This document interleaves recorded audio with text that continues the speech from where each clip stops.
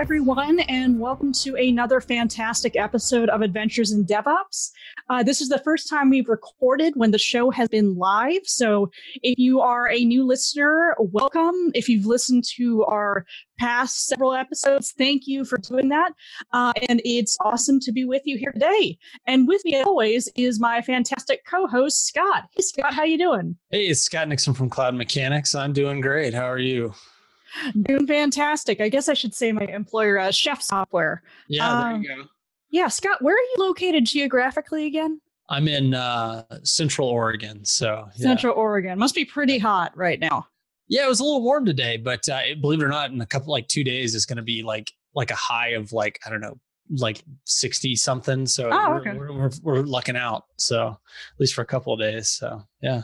Awesome. Have you thought about building iOS apps? We have a podcast that talks about the iOS development community, Swift, and all of the things that are involved in that. You can go find it at iphreakshow.com. That's IPHREAKS show.com. Yeah, I just realized all of our regular hosts are in the Pacific Northwest. Yeah. So we could almost call us the Pacific Northwest DevOps show, but exactly. Yeah, we're here for the whole world as well. Yeah. Well, we've got an interesting topic this week that came out of a conversation last week. And the topic for this week is disaster recovery. How does your infrastructure recover? How do you recover from when the unimaginable becomes imaginable and becomes reality and actually happens? Yeah. Do you have a plan? Yep. Have you tested the plan? All of those things, right? It reminds me of when I lived in California as a kid, and the paper posters and stuff we'd see around our school or TV commercials, like, where are you prepared for when the big earthquake strikes? So, I mean, and an earthquake is an example of something that could prompt a disaster recovery scenario. Definitely. I imagine most people are probably underprepared. I know we don't have anything for, like a go bag or anything like that. So I do have a first aid kit in my car, but nothing super extensive. So. Well, that's something. All right. So let's start off. Oh, go ahead. Go ahead. No, go ahead. Let's start off with a question like we usually do. What is disaster recovery? And I find disaster recovery, I actually found this on the Google Cloud Guide to Disaster Recovery. It's a subset of business continuity planning. Business continuity is how does the business continue to function in the event of a disaster. And then the disaster recovery is usually it applies more to how does your IT infrastructure recover when something really bad happens. Yeah. So I have direct experience over the years, and as I suspect you might as well, with helping and taking part in what we always called BCDR, business continuity disaster recovery plans, and then kind of executing on them. And so this is something that I've definitely been involved with, and the disaster recovery stuff is definitely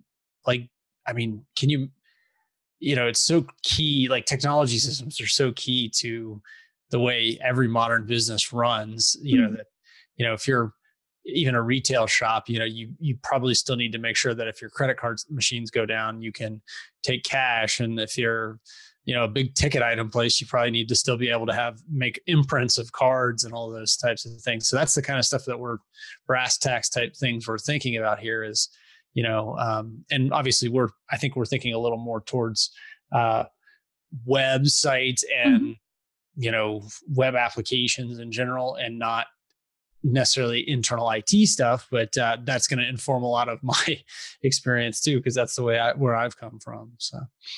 Yeah, I find when I bring up the topic of disaster recovery with more technical, a semi-technical to a technical audience, the question comes up sometimes, well, my infrastructure is HA, it's highly available. Does that mean, or does that count as a disaster recovery plan? And I think it certainly is part of one, but no, disaster recovery is much more than that. It involves considering, the geographic locations. If you have an HA setup, but it's in the same region, and that region gets hit by a major earthquake or a hurricane or whatever have you. Power outage. Exactly. It's not going to work. So Yeah, there's two things I found when I was researching for this show that you often need to define when you start planning for disaster recovery for your infrastructure. And the first is the recovery time objective, or the RTO. This is the maximum acceptable length of time that your application can be offline. And usually this is part of a larger service level agreement. If you're a service provider, you have a service level agreement that says, we will not have an outage. We will take these steps if we have an outage that goes this long, but you should expect restoration of service by this time. And then the other one is RPO, or recovery point objective. This is the maximum acceptable length of time during which data might be lost from your application due to a major incident. So let's say someone's churning your data request to your API, but your database is down, and for some reason it's not throwing an error to the API. That data won't be getting into the database. Or if they have to, I've had to do this in a real situation. We had something go wrong with a deployment that involved a migration, and we had to roll it back. But because it involved a database migration, we also had to spin up a new copy of the database from a copy that we had taken right before we did the migration. So there was about 2 hours of data loss in that case. Yeah. And I mean, in that case in particular, when you're doing a restore, you really need to understand how long is that restore going to take. I mean, it can definitely, depending on size, it could be that entire 2 hours is just restore time. So, and it's funny because, I think that's one of the most critical things when you're talking about application, especially if your application is, most of the value of what you're doing is stored in a database, is to be regularly restoring your database to make sure and having some reliable check or system that allows you to validate once you've made the restore. Okay, I can restore this to a new instance. Then how do I go through and verify what's in there? I mean, it could be as simple as counting the number of rows in each table or something like that, comparing that to production at some point in time, right? Or, you could have something that's way more sophisticated. But yeah, I think databases is probably one of the most critical things. I mean, obviously it very much depends on your business, but if you're storing, if most of your business is photos, then it's really important that you don't lose, all those assets in your block storage. So, right. You have to know what your users find the most value in. And that's often the thing you need to preserve. Now, it might not be, a user comes to you, Flickr is what comes to mind. Mm-hmm. And they say, I have my photos. I want my photos to always be here. Or if Flickr goes offline, I want my photos to come back. And they're probably not thinking that they want a database or that they want an object store, which would be my first inclination to use for things like picture storage. But the value is in the pictures themselves. So you have to take that value to your user and figure out what parts of your applications are critical or most critical to have come up first in the event of an outage. Exactly. Yeah. And I mean, that's, essentially the recovery point objective that you described. And what is the, and so each of those things could be different. It could be that, the goal first is to get the database back up, and then maybe you have some system that's accepting requests through an API, but it's essentially just caching each request, and so they can be processed when the database is back up. And so those are all things that are kind of independent, that you maybe could have individual defined objectives for each.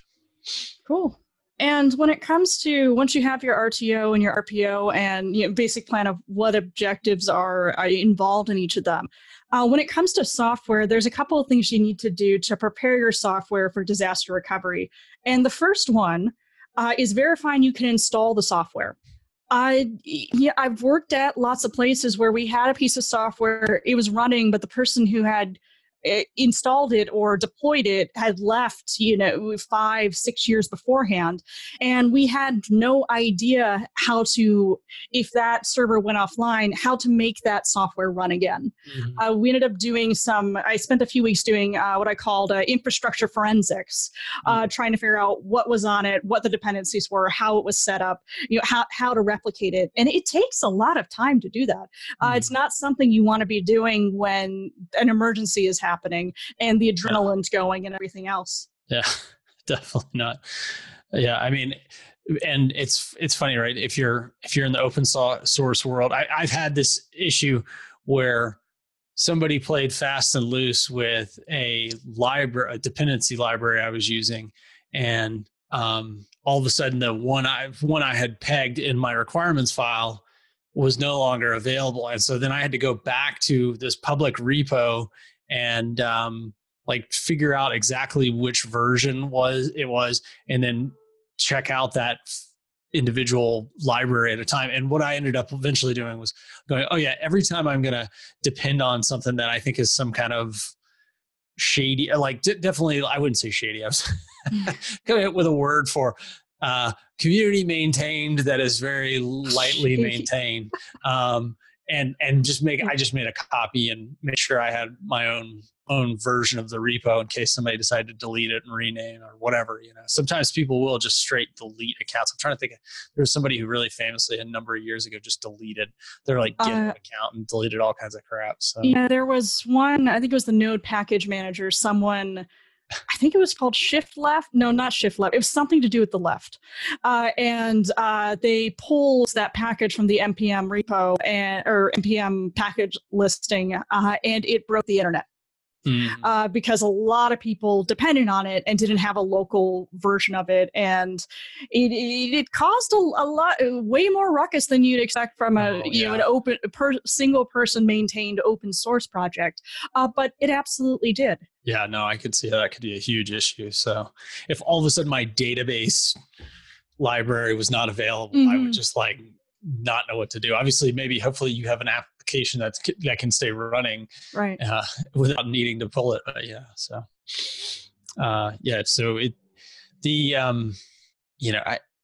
definitely it's all across the stack, right?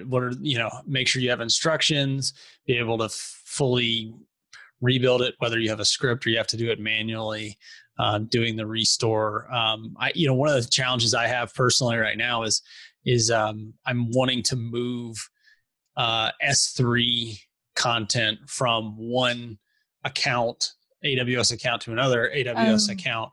And I don't have really clear permissions. And so I've got to figure out how, I've got to go and do the research and figure out all the permissions of each folders and stuff like that, and make sure whenever I move them over that stuff gets transferred over. And that's not even that's just a migration thing, not even a disaster recovery thing. I just don't want to all of a sudden expose a bunch of stuff it's not even customer data, thankfully. It's just purely paid products versus non-paid products. So. All right, and that transitions us nicely to talking about security settings in a disaster recovery plan. So it's really easy for security settings to drift when you've got something like security group dependent on security group dependent on security group. Sorry, a squirrel just literally just ran by my window and distracted me for a second there. But when you've got complex security requirements, complex ACL lists and such, you need a way, one, to have captured those, because if their region goes down for your cloud provider, you may not be able to access the security group or other configurations like that. And it's best to make sure to spin up, I think, a disaster recovery environment and making sure that people who can log into it can. I mean, the point of disaster recovery plans are for work to continue, work to be to have the disaster rollover be as unintrusive as possible. And for people to do work, they need to have the permissions that they need in order to do that work. Mm-hmm. Yeah. And it's if it's your core application, you need to make sure that's probably up first, and then you can work on other things. And as far as it's funny because I've never really tackled the ACL thing in a significant way. If you're using a traditional backup software, I'm trying to think of Veritas, like a Veritas backup software. The Veritas stuff is going to back up ACLs and do all of that stuff for you. Now, whenever it comes to, like I said, the cloud and S3, I've not necessarily addressed that problem, but this is definitely something that's a major concern, and even I have not thought about very deeply. So.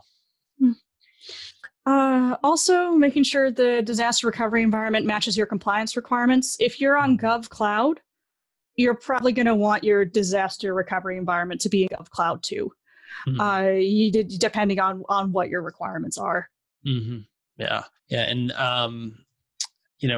cloud storage as a part of your daily backup routines. Mm-hmm. Now, it's interesting because obviously we want to automate all things, but at some level, you have to have some kind of checklist where you have a human look at things and verify it. Now, I don't know if it's kind of definitely determined by your organization, but I would still have somebody manually check that there are backups happening maybe at least once a week or once a month, and so I think that's a really, in addition to making sure you have your backups, but have some kind of physical verification that those backups are happening. Because as I've shared in the past, I definitely have had that bite me in the butt, like mostly just because I just went multiple months without backups. I definitely have had that happen as well. I mean, even when you have set up to automatically take snapshots every so often, it's very easy, I think, for that to break and you to not notice. Mm-hmm. So you have to make sure you have proper alerting as well. Yeah. If it attempts to take a backup and that backup fails, you are going to want to know about it. Mm-hmm. Yeah, and a lot of times, like with backups, you have to think, obviously, if you're a developer and you've not thought much about like how do you restore a database, well, like a lot of times if your daily backups, what that's giving you that point in time when that database was run, and most likely you're doing your database is generating transaction logs, and you would also want to back those up because how recent your last transaction log was defines how up to what point you can restore your database. And so it's a critical part of understanding your restore process is to understand all of the pieces involved. Mm-hmm. Absolutely. And another thing under security is secrets management. That would be worth an entire episode just on secrets management. But if your disaster recovery environment, your new environment cannot access your secret stores, you're between a rock and a hard place, basically, depending on how you have those secret stores configured. Well, and I mean, I know with things like HashiCorp's Vault, you are setting up your own cluster of servers that basically store these secrets. And so you have to think about how you then also recover that over as well. And, that's probably involves some data replication between sites and all kinds of good things like that. So, yep. Hey folks, this is Charles Max Wood, and I have people email me all the time with a quick question. So I've started answering a lot of those questions on the DevRev.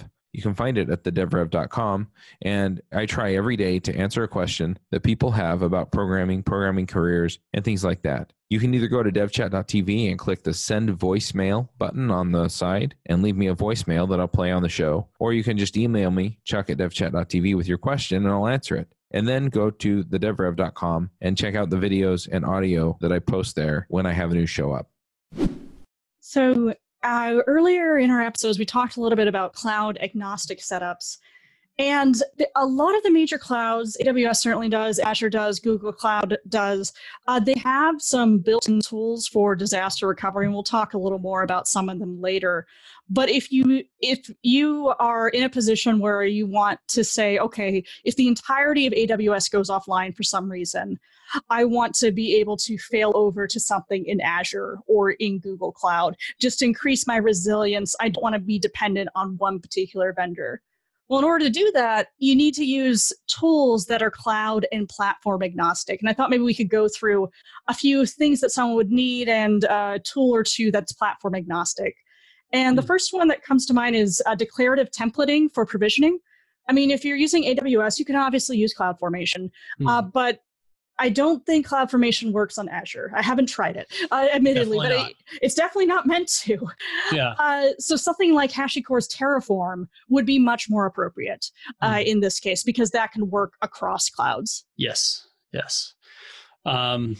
I don't have much to add to that. I think that is the solution, unless you're going to do everything else with the following configuration management tools that we had talked about, where you're using Ansible, because Ansible technically could do a lot of what you're trying to do with Terraform. Now, I can't speak authority. I know Chef definitely, you guys have infrastructure deployment aspect. We used to have Chef Metal, which was a provisioning tool. That is going to be deprecated if it isn't already. So we generally steer people more toward Terraform in that case, and that's what we use internally for a lot of our stuff as well. Okay. So we experimented with it, but decided it's not our core competency. But configuration management certainly is. Gotcha. See, you learn something every day, folks. Yeah, and every minute.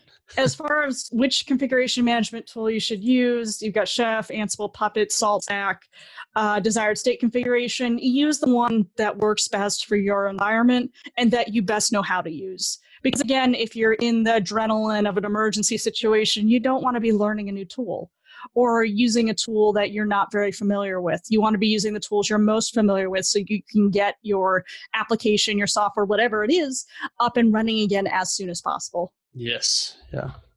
Object store, common DR patterns to have your copies of your objects. Yeah. I mean, I've not done a lot of cross-cloud replication and stuff like that. I mean, it's obviously when you can really easily sync files. Like you could have a store of files on, say, some servers, and you can really easily use the AWS SDKs and stuff to easily sync files back and forth between two locations. Now, I've not done a lot between clouds, but there's a lot of really good solutions out there for syncing these kinds of things. So I know, I mean, as you mentioned, a common disaster recovery pattern is to have copies of the same object in different object stores across providers.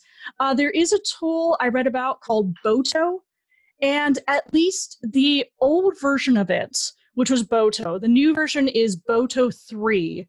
Boto would allow you to interface with both Amazon S3 and GCP cloud storage at the same time. Now, I was checking out the new version, which they've moved to. It's not 100% clear to me whether it works with both object stores now or just AWS, but it's at least a cool concept, and I'm betting there are a bunch of tools out there that allow you to do the same thing. Mm-hmm. Yeah, certainly. There seems to be whole businesses built on just managing. I know S3 objects, like there's things like Transmit and there's something like Cloudberry or something like that's on the Windows side. So yeah, there's a lot of tools out there for these types of things. Right. You can also get the literal the thing that looks like a briefcase you can get from AWS to put all your data on. Yeah. And then there's the truck size version of it. I remember they drove a truck onto the stage of AWS reInvent a few years ago. Snowball. Oh gosh. Snowball is the briefcase size thing. Right. The snowmobile is like right. Like shipping container. So yeah. Yeah. So if you want and you have money, they can give you something physical to put all your objects in or all the whatever data you want on it, and then you can physically transport it to wherever you want to go. Yeah. But it's nice to have the stores synced automatically, or when you upload that object, have it automatically upload to two different data stores as well. Yeah, I was right. The name of it was Cloudberry, but I think they've now renamed themselves MSP 360, which is a little weird, but I think Cloudberry is definitely much more memorable. It is, yeah. Awesome. And then the next one, if you have containers, orchestrator tools, I mean, Kubernetes is one of the most cloud agnostic out there. There's a few others. That one's by far the biggest, and we've done a whole episode on it. Yeah. But a good point also is your container registry, if you're going to have multiple clouds, shouldn't be tied to one individual cloud. In fact, you might even want to have your containers in multiple container registries, because if you got them Docker Hub is platform agnostic, but if Docker Hub goes down, you can't access those. Yeah. So it depends, I think, on your level of paranoia and your level of risk to your business if something is not available. Yeah, definitely. And it's hard to evaluate how, how important is it and how much work is it going to be to kind of be able to build some failover to some of these things. Cool. And then there's some interesting patterns I also found in the Google Disaster Recovery Guide for disaster recovery. And maybe they're not as much patterns as things you have to consider. And one of them is transferring the data to the recovery site. So let's say you've got, I don't even know how many yottabytes of data or petabytes or even terabytes.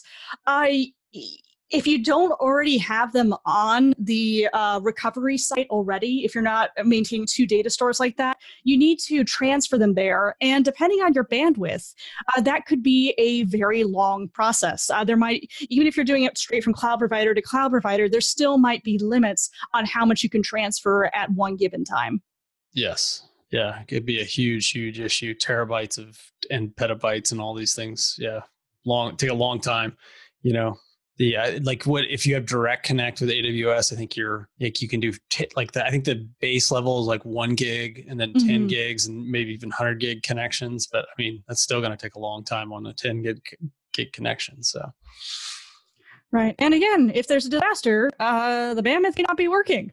Everything might be down in that case. Yeah. Cause typically you're going to bring a direct connect into say like, some kind of a cross connect situation where you're in maybe like a colo or, your own data center. Right. And, it's meant to be a private pipe between AWS and your cross connect system or whatever. So, Yep. Another one is you need to balance your image configuration. So that's the image that, say, you would spin up new virtual machines from, and the deployment speed. So when you're configuring a machine image for deploying new instances from, there's an effect that your configuration will have on the speed of deployment. You can affect the speed of the deployment by the way you configure. So if you really minimally configure it, just have the basic system libraries and such, when an instance uses that, it's going to need more time because it's going to need to download and install all the dependencies in order to use that minimal image. Now, if your machine image is highly configured, instances that use it will launch more quickly if all the dependencies are already baked into that image, but you have to update the image more frequently. And it's really easy to forget to update, one piece of software or one library in it if you don't have a really robust dependency management system. So this is going to have a direct correlation to that RTO we talked about beforehand, how fast you can recover from it. Yeah, definitely. Image consistency across hybrid environments. Packer, that was something I was thinking about when you were talking about that. Like, if you're obviously seeking speed and you're, you can use Packer to kind of like automate the update whenever new versions of software come out, and you're basically updating your images like in, under an automated system. And this obviously, if you have then the images in your registry, then it makes it easier to kind of replicate them and everything. So I think that's really smart. You could also manually convert and import existing images. What do you have to say related to that? Yeah, I mean, there's some cases where you can you take an AMI or Amazon machine image and convert that using some tools into an image that could be used in VMware, say. I don't know if if there is a tool that does that direct correlation, but there are ways to convert and import existing images. But again, this takes a long time. It's really easy for those to get out of sync. So it's a lot better when you're creating the image to just go ahead and create the identical machine images for multiple platforms at that time. And Packer is a great way to do it. Yeah, and it's funny because if in the VMware example, typically it's funny. I'm not even sure I've ever taken like a machine that was just created like a VXX. I'm sure you can, but like I always did migrations from like a physical machine or from different machines while the machine is up and running, and it has the agent running, and it kind of does the whole process of that at the same time. And obviously it's being done on a SAN and all kinds of stuff. So it's really fast because it's on a SAN and it's not really copying everything. It's like a lot of this is kind of like like sleight of hand copying. And it's interesting how that stuff works. But yeah. So implementing tiered storage, most recent backups on the faster storage, slowly migrate older backups to cheaper, slower storage. So, obviously on things like S3, you have, when you upload by default, typically a new folder is going to be configured, or new S3 folder is what I'm going to call it. It's going to go in there on their highest availability tiering. But there's tiers that have less redundancy, but obviously these are things that all you have to configure. And then if you have things that are in like the slower storage, like you had said, that's in Glacier, and things in Glacier, it used to be that it would be like, it could be days or hours for you to get things restored. Now that you can kind of pay more money to get things restored quicker. But yeah, it's still definitely not right at your hands, like if it was normally in just a normal S3 bucket or something. And I'm sure the other cloud providers have their analogs to this. Right. Chances are, if I need a backup right away, I probably want the most recent backup. Mm-hmm. Maybe 2 or 3 if something went wrong when I did the most recent one. But I usually, you can save money by, my database backup from 3 months ago. I probably don't need easy access to it. When I was at the University of Washington, we were still taking our data backups and putting them on tapes for Iron Mountain. We had an Iron Mountain delivery person who came every week to pick those up and put them in Iron Mountain. If we needed them, we'd request them from Iron Mountain and they'd bring them back. Mm-hmm. But it was much better to have some recent backups available at any given time. Oh, yeah. The example I use, I think we've all done this at some point, those of us who've worked out with raw SQL, is I made a update statement. I forgot the where. So it updated the entire table, which I didn't want to. And we were able to easily go to a backup and restore it. But yeah, for older backups, it's interesting to have them. And depending on your compliance requirements, you might be required to keep them for a certain amount of time. But you probably aren't going to need as fast access to them as you would your more recent ones. It's kind of funny because in kind of the systems administrator, DevOps world, I've never worked in an environment where people were doing code review. And it's kind of funny because you mentioned this thing, the SQL statement. That would be a good example where code review, and that would be helpful. It's kind of funny. We just don't have that level of rigor and process involved in a lot of our daily work. So. Are you a web developer that uses React or have thought about using React? Then you should check out our podcast, React Roundup. Every week, we have experts in React talk to people from the React community, from Facebook, and from other places around the web about React. You can go find all of the discussions we've had over the last year or so at reactroundup.com. Another pattern, which is interesting, I'd like to dig into this more, the idea of maintaining the same IP address for an application. Now, if it's in the same region in a cloud provider, if you're able to use an elastic IP or something like that, that's fairly easy. Or if you're able to use a load balancer to balance between different availability zones, that's fairly easy. I don't know how you would do that with multiple clouds unless you're... Yeah, I don't know how you would do that without you. You could take your DNS. If you have DNS, if you have a different DNS provider, you can point that to the new IP address. Yeah. But yeah, I'm not sure how you would do that. Yeah, I think your only solution is to literally make sure that you're doing all the resolution with DNS, and because there's no way to move a whole block of IPs between providers really easily. So obviously, where you could get involved with that kind of thing is, I imagine there's bandwidth, or I don't know what to call it other than a bandwidth company. I'm trying to think of what the term would be. Sorry. You probably could get that level of configuration with these sophisticated cross connects and stuff like that, where it's literally like a single IP and you're using a half dozen internet connections. But then again, that would not be something that would fail over super easily. There might be some solution to this, but that I just don't know of. But it definitely would not be cheap or easy necessarily. I think it'd be really expensive, but you can do a lot of things if you have enough money. But the question is it worth it? Is it worth it to have the exact same IP address in the event of a disaster recovery? For some applications or some businesses, the answer might be yes. For many of them, the answer is probably no. Mm-hmm. Yeah. So let's move on to some common mistakes people make in disaster recovery.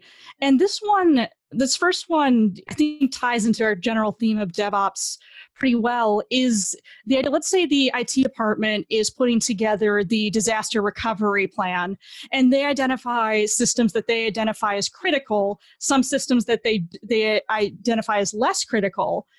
But let's say it's something the accounting department depends on, and they can't do payroll unless that system is active.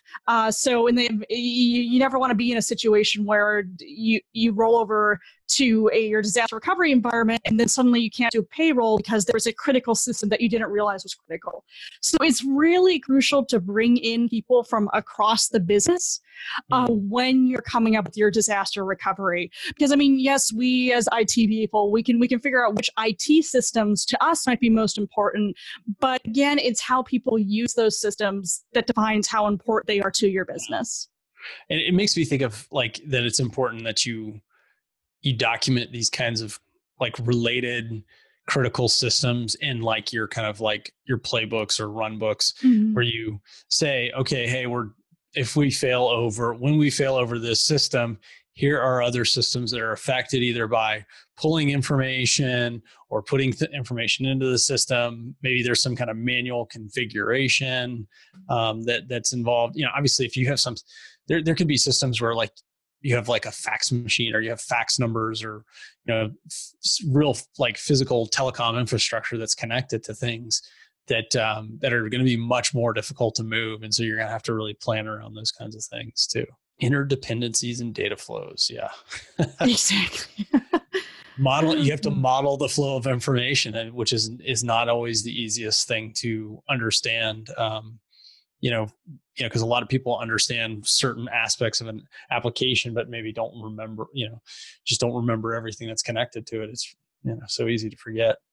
Yeah, it reminds me of that scene in the Phoenix Project where they're getting a security review, and their main security engineer is convinced that the auditors are going to fail them and do horrible things. But as the auditors bring in other people in the business, as they talk through the business workflows, they're able to see, okay, this is where security vulnerability will be caught. This is where it won't be caught. And yeah, it's just, there are data flows, interdependencies that the security engineer had never considered. Yeah, there's business processes that can catch problems that maybe the IT systems, it's way more difficult for them to catch. Yeah, so definitely. Awesome. Another common mistake, and we talked about this a little bit earlier, is security consistency might be overlooked. Particularly if there's been changes to security groups in the main environment that aren't reflected back in the disaster recovery environment. It's a thing. Yeah. Yep. Yeah, I mean, when things like SSH keys, and if you're trying to SSH into these environments, how are you managing access to all of these things and storing things? Because it's obviously if you're using, I don't know, I'm not even going to go there. That's a big morass of stuff that I don't want to touch. But so yeah. Disaster recovery as a service. Yeah, or DRAAS, which I want to be the name of my next World of Warcraft character, if it's not already taken. DRAAS. Yep. I'm not familiar with Cloud Endure Disaster Recovery. That's an Amazon product? Yeah, it's an AWS product. They say, we will handle your disaster recovery for you. The key thing to know is you still need to plan with them what the critical systems are and what the disaster recovery will be. But yeah, they will handle that on AWS for you if you need to help you plan to fail over from one region to another. And Azure Service Recovery is very similar. It's for Microsoft Azure. And like a lot of things Azure-wise, it's really geared toward Windows workflows. But it's a way you can pay for a service that says it will take care of your disaster recovery for you. Yeah, that's really smart. I have to imagine that one of the best benefits of this is that they have a lot of rigor and they have a lot of, kind of domain knowledge around these processes. So by utilizing these services, you literally take a lot of the research and figuring it out kind of burden off of your organization. And kind of, I think that's probably, I have not used something like that, but it sounds really interesting. So cool. And then there's a couple of multi-cloud ones that I found. One is, I think it's pronounced Zerto. It's ZERT0. So I don't know if there's some leet speak pronunciation that I'm missing. And then there's ArcServe, which was formerly known as Zeta. And these are also multi-cloud disaster recovery systems. So you're not locked into one vendor with them. They do seem very expensive. But if you want to offload that work, have access to professionals for whom disaster recovery is probably their job, it might be worth it to you. Yeah, it's really interesting. Yeah, ArcServe probably bought Zerto or whoever they did. It was. Yep. Yeah. So or they bought Zeta. I think Zeta and Zerto are separate companies, but that's quite close. I totally mixed those two up in my brain just because I was looking at the document. Cool.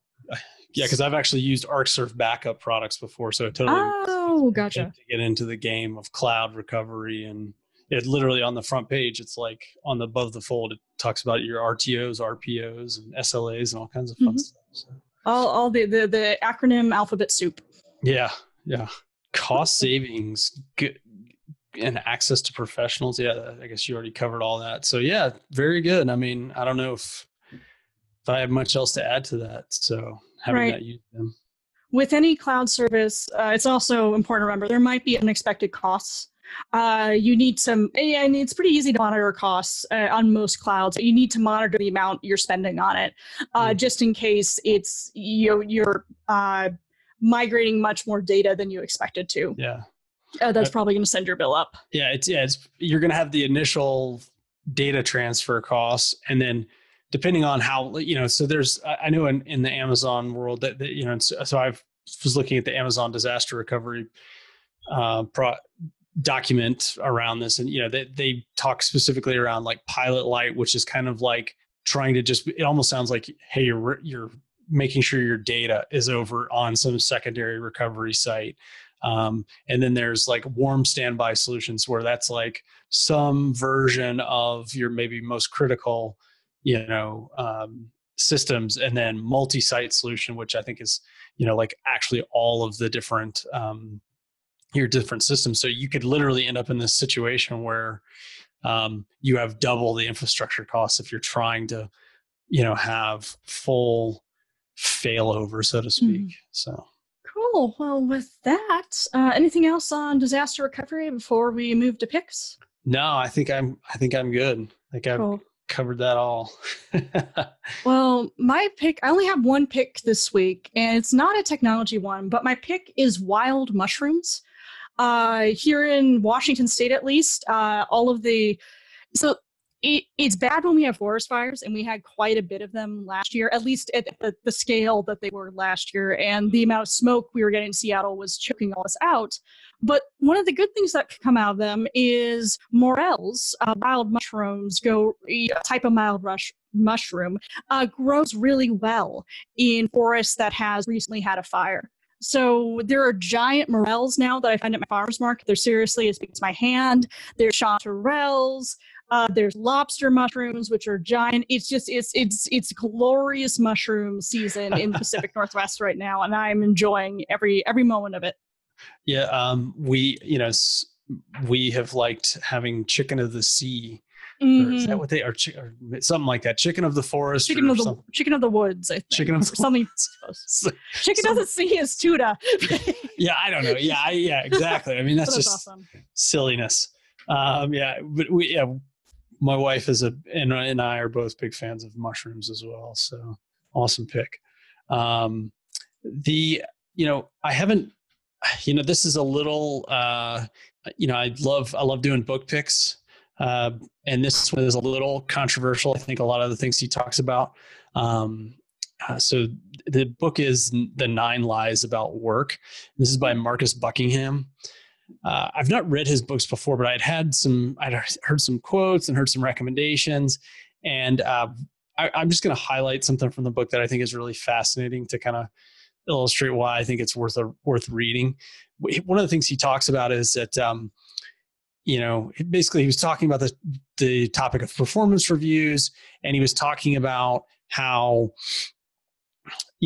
we're trying to build these systems where people are giving feedback and so if I'm a manager and I'm reviewing people on my team's performance, we're going off some sense that I actually am any good at reviewing people. And what they've found with research is that there's this trend to the way people give performance reviews, that there's like a pattern, like it's not really objective. And I think the short statement about this is that like there is no reliable way to measure somebody like a knowledge worker's performance, right? And now, you could get into it and say, well, like how many features I add and this and that. And so, but those are still very subjective, right? And so I think, the big point there is that like we have these really like broken ways that we think we can solve all these problems without measuring people's performance but there's no real objective way. And a lot of the recommendations out of the book are like, that a lot of this is like, you have to do it around providing people with things that they care about and a mission they care about and all these types of things. And I just think the book is really interesting. It's going to challenge a lot of kind of core internal business management stuff. And I think it's really neat. So, and, I definitely would recommend it if anybody is interested or manages people or, maybe, started your own business or, I don't know. I think we need to change a lot of the ways that we're, doing things. So sounds like a great book to take on a flight. Yeah. I might take it on my next one. Yeah. 9 Lies About Work by Marcus Buckingham. And that's all the picks I got. But hope everybody makes it through the summer without too many forest fires here out west, and not everybody gets too hot. No more blackouts in New York, all kinds of good things like that. Yep. Stay safe, everyone out there, no matter what happens. Yeah. All right. Great. Thank you very much. Thank you. We'll talk to you next week, everyone, and take care. All right. Bye. Bandwidth for this segment is provided by CacheFly, the world's fastest CDN. Deliver your content fast with CacheFly. Visit CacheFly.com to learn more.